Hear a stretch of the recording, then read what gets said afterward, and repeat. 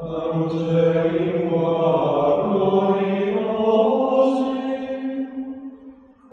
back to He Leadeth Me, a spiritual formation podcast for FOCUS staff, students, and friends. I'm Jessica, FOCUS's manager of spiritual formation, and today I am joined by Father John Ignatius, one of our national chaplains. Thanks for joining me today, Father. Thanks, Jess, and happy Easter. It's awesome to be with you today, actually. Yeah, happy Easter to you too. Christ is risen. Yeah, after a long Lent, I was joking the other day here at the DSC saying, I'm so happy that Lent is over, And yeah, now we have the joy of the resurrection. Yes, towards the end of Lent, you're just aching for Easter to come. And then it's so exciting when it does come. The whole day just celebrating and eating finally. So yeah, it's a really joyous time. But one of the things that I was thinking about is people really know how to pray during the Lenten season.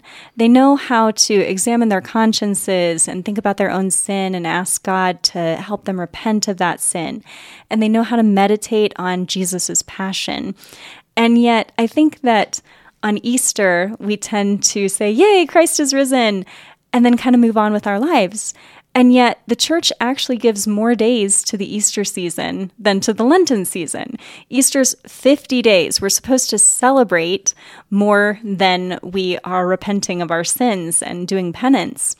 And yet, I think that people easily move on from Easter. So I guess today I want to talk about what people should be praying with. So is there anything that is touching your heart right now in your prayer, or that you recommend that your directees pray with during these 50 days? That is such a good question, and you are absolutely right. It's so easy to pray during Lent. People prepare themselves from Lent. Usually my directees come a few weeks before Lent and they say to me, Lent is coming. What should I do? What should I pray with?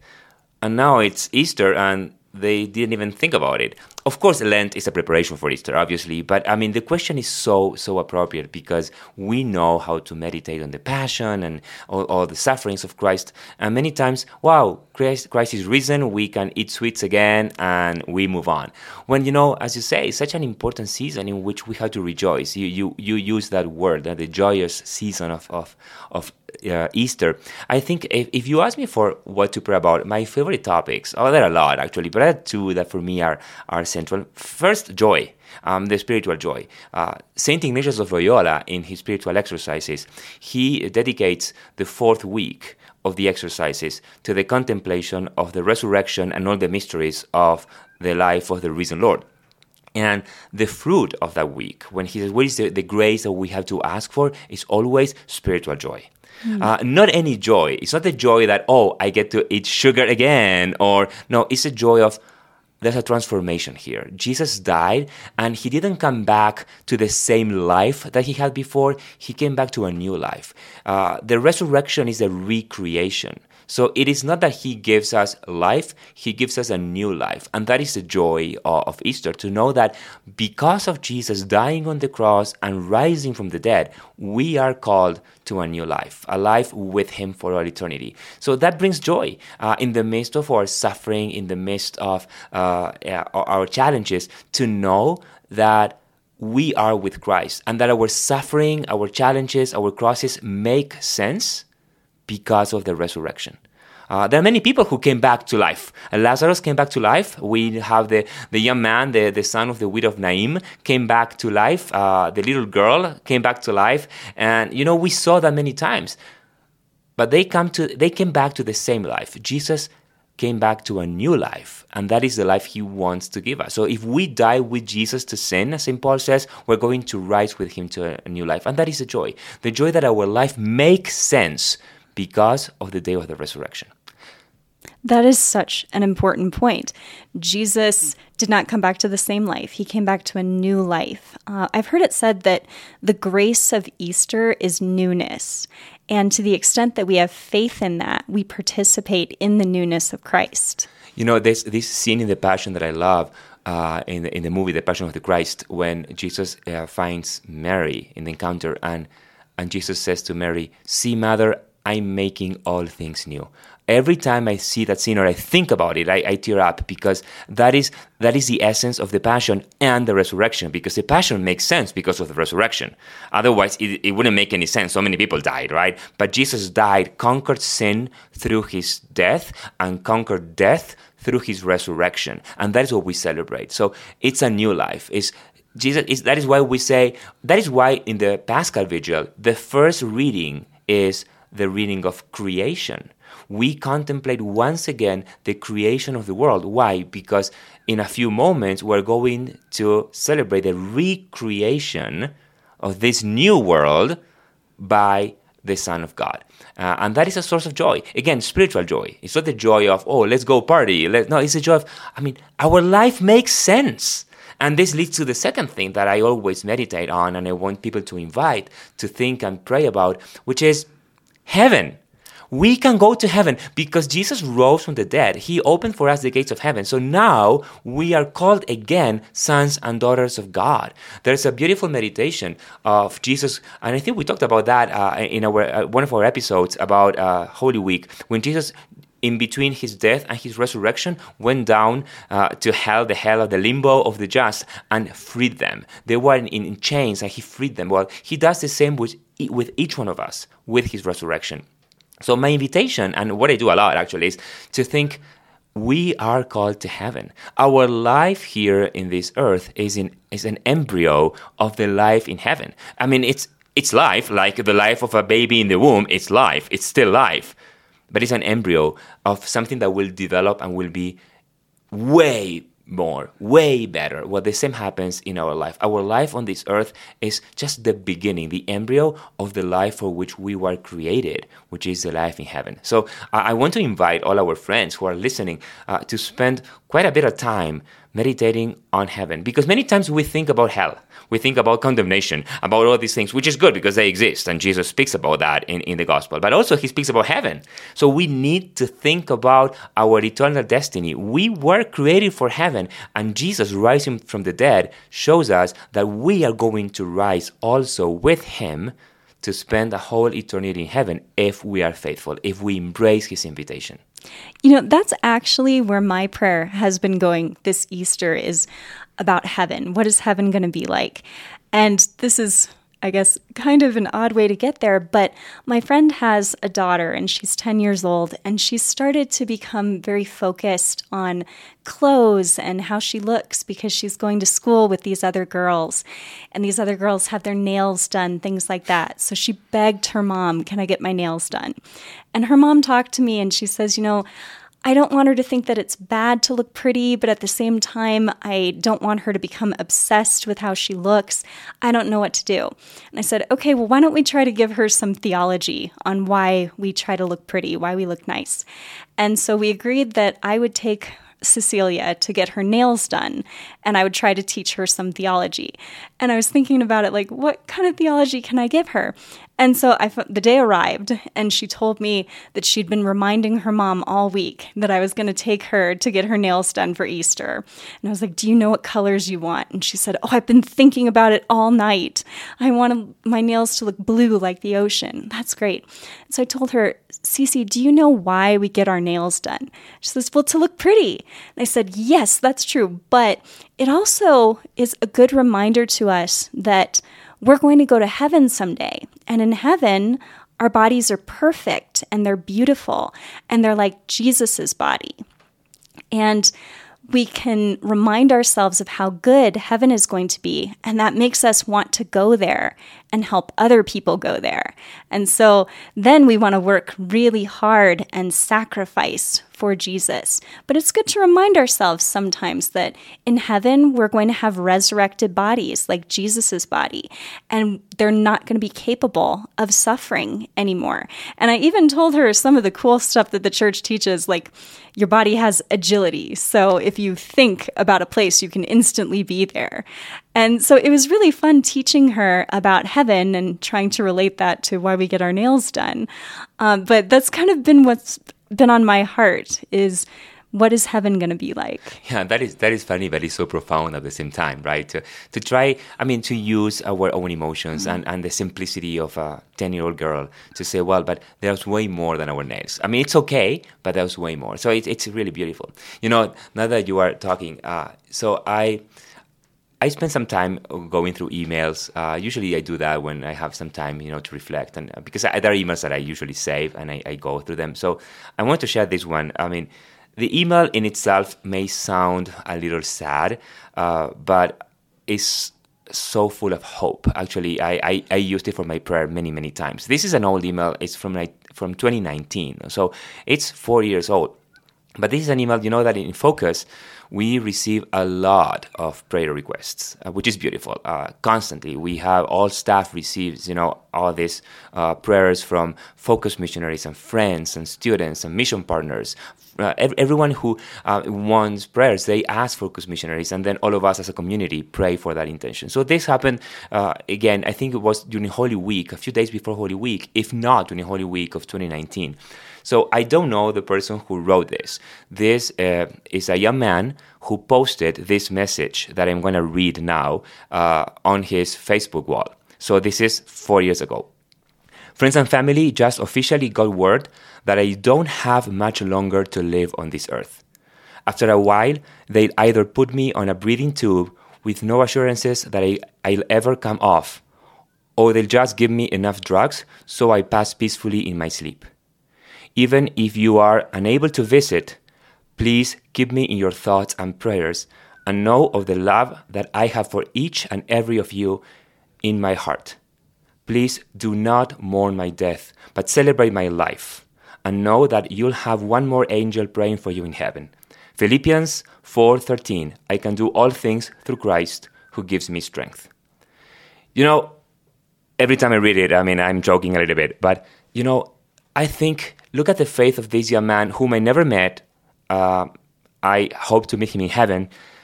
What makes him write those words as he knows that he will die so soon? What we are celebrating today and all these days, the resurrection of Christ, hope. Why does he write these lines full of hope? Because of the empty tomb. Because he knows that this life is the prelude of the eternal life. And he knows that if he, as we can think, try to be faithful to Christ, he knows that he will spend a whole eternity with Christ. And that is why he says, don't mourn my death, but celebrate my life. Of course, we and his friends mourned his death, obviously, because it's part of our human experience. But just to see the hope that this young man had before crossing the threshold of death, and why?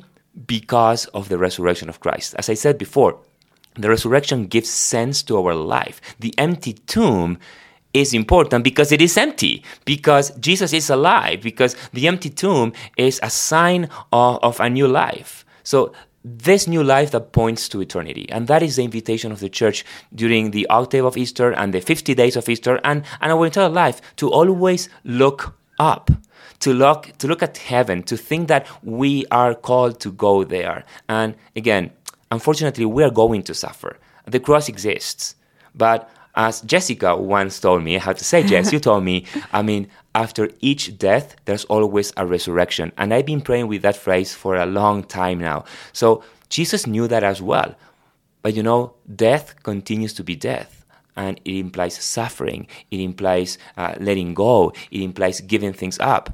But afterwards, there is a resurrection. So the difference that Christ brings is that now our death makes sense because there is a resurrection. So that is the invitation of the church, to think about heaven like this young man thought. Well, I know that I'm finishing my time on this earth, but there's a new time where there's no time because it is eternity in which I will spend all my eternal life with Christ, the Blessed Mother, and the saints. Well, that is invitation, friends, during this time of Easter. Yeah, that email is absolutely stunning. And it just makes you wonder, if I learned that doctors told me you're going to die soon and there's just no hope of your recovery, would I respond in the same way as that young man did? And I think you can only respond in that way if you've been meditating on what heaven is like and that that's where you're going, that Jesus is sharing his own divine life with you. And yet, you're right, it's unfortunate that so often maybe we meditate on hell or our deathbeds, but we hardly ever think about heaven.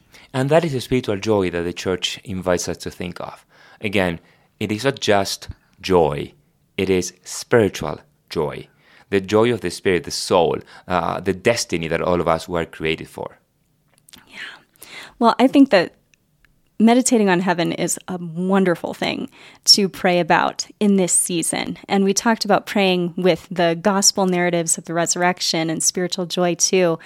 I think that another thing that I encourage people to pray with is their baptisms. Because, we see the converts baptized at the Easter Vigil, and we understand that their whole lives are different now. Whatever they were before, they are now children of God. They're members of the Catholic Church. But I think that for so many of us, because we were baptized as infants, we don't really think about the tremendous spiritual change that occurred in the earliest moments of our lives when we were baptized. That is so true. As you say, they're new creatures. When we were baptized, we became new creatures, new creations. We died to sin to rise to a new life with Christ, as St. Paul says.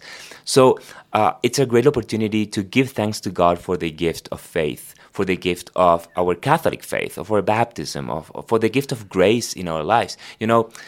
We can take things for granted.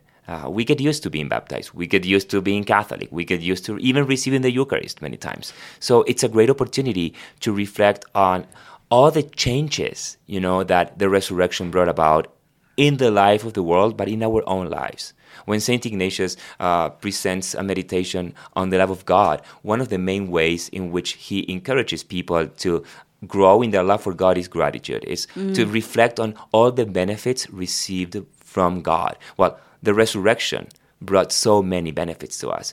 The fact of being new creatures, being sons and daughters of God, the fact of being able to go to heaven, the fact of giving sense to our suffering, the fact of just being brothers and sisters in Christ because he purchased for us eternal life. The word redemption means to buy again. In Latin, redimere means to buy again. Why? Because Jesus, with his sacrifice on the cross, paid the price for us to be able to be again sons and daughters of God. So he offered his sacrifice, but he needed to overcome death so that that sacrifice will be able to make us go to heaven. So that is a joy that we're celebrating these days. That's incredible. I know that you love words and looking up what they mean and things. I just learned what the word Easter means. Do you know what Easter means? In English, Easter? Well, the etymology of the word. No. It means east. It comes from Old English, and it simply means east, and it's supposed to show that the rising sun is a symbol of Christ for us. He brings light to the whole world, and it's also supposed to remind us that he's coming again, and that he is going to resurrect us as well. That is so interesting because I always, I was born in Argentina, so my first language is Spanish. So both in Spanish or in Italian, or even in French, the word that we use for Easter is completely different. It comes from Greek and Latin, which is Pascha. In Spanish, Pascua, like in Italian, Pâques in French. And it means a Passover. It's just the Passover. The same word that the Israelites use. So it's a Passover from, sin to grace. And I always wonder, why do we say Easter in English? So very interesting. It makes a lot of sense, actually. Yes. Thank you for that. Yes. Well, and I think that the better theological term is probably Paschal. But at the same time, we can see Jesus's dying and rising symbolized in the night and the eventual dawn. But it's also a powerful symbol for us. Every morning that the sun rises, we can be reminded that, yes, we are going to die, we are going to experience that night, and Jesus is going to resurrect us. Yeah, absolutely. That is why, the resurrection took place in the spring also, right? When, everything comes back to life. So it's so beautiful to see those symbolisms that even the Lord used, to help us understand better what it means to rise to a new life. Well, as we are closing here, I want to share another fact with you that I learned about Easter recently. So it always drove me nuts that there was an Easter bunny because bunnies do not lay eggs. And yet there's a bunny with a basket and he gives eggs. And it drives me nuts. I mean, I understand the symbolism of the egg and that in, like the Eastern churches, they decorate the eggs because the egg is a symbol of new life. Just like Jesus rose from the dead, so the chick is hatched from the egg and all of that. But I just didn't understand the bunny. And so apparently it comes from the symbolism of a bunny going into a hole in the ground. And so that's like Jesus going into the hole of the cave, and then the bunny comes back up. And so that symbolizes Jesus's resurrection. And then the bunny leaps over hills and things. And so it shows that Jesus is still active in our lives. Oh, that is so beautiful. Yeah. I mean, I don't want to make this longer, but I like the idea of the activity of Jesus. St. Ignatius says that when he rose from the dead, Jesus stayed very active on this earth. He didn't stay just idle. His office was the one of consoler, he says. He went to console his friends, his disciples, the women, and he just brought this joy, this hope, and the same happens in our spiritual life. So just know that Jesus is very active during these days. So we have to take advantage of his activity and ask him to renew our faith, to renew our hope, to renew our joy, that spiritual joy that is what gives strength to each one of us to continue in our daily lives. That is a great point and a great point for our future meditations here over the next 50 days. Well, Father, thank you for joining me today to talk about this Easter season. Could you close us in a blessing? Yes, of course. In the name of the Father, and of the Son, and of the Holy Spirit. Amen. Lord Jesus, we give you thanks and praise for the gift of your life to us, for the gift of your death and your resurrection.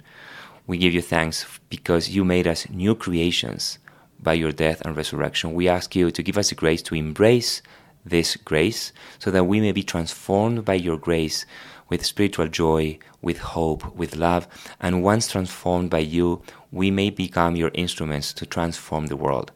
Give us peace during this Easter season and help us always say yes to your most holy will.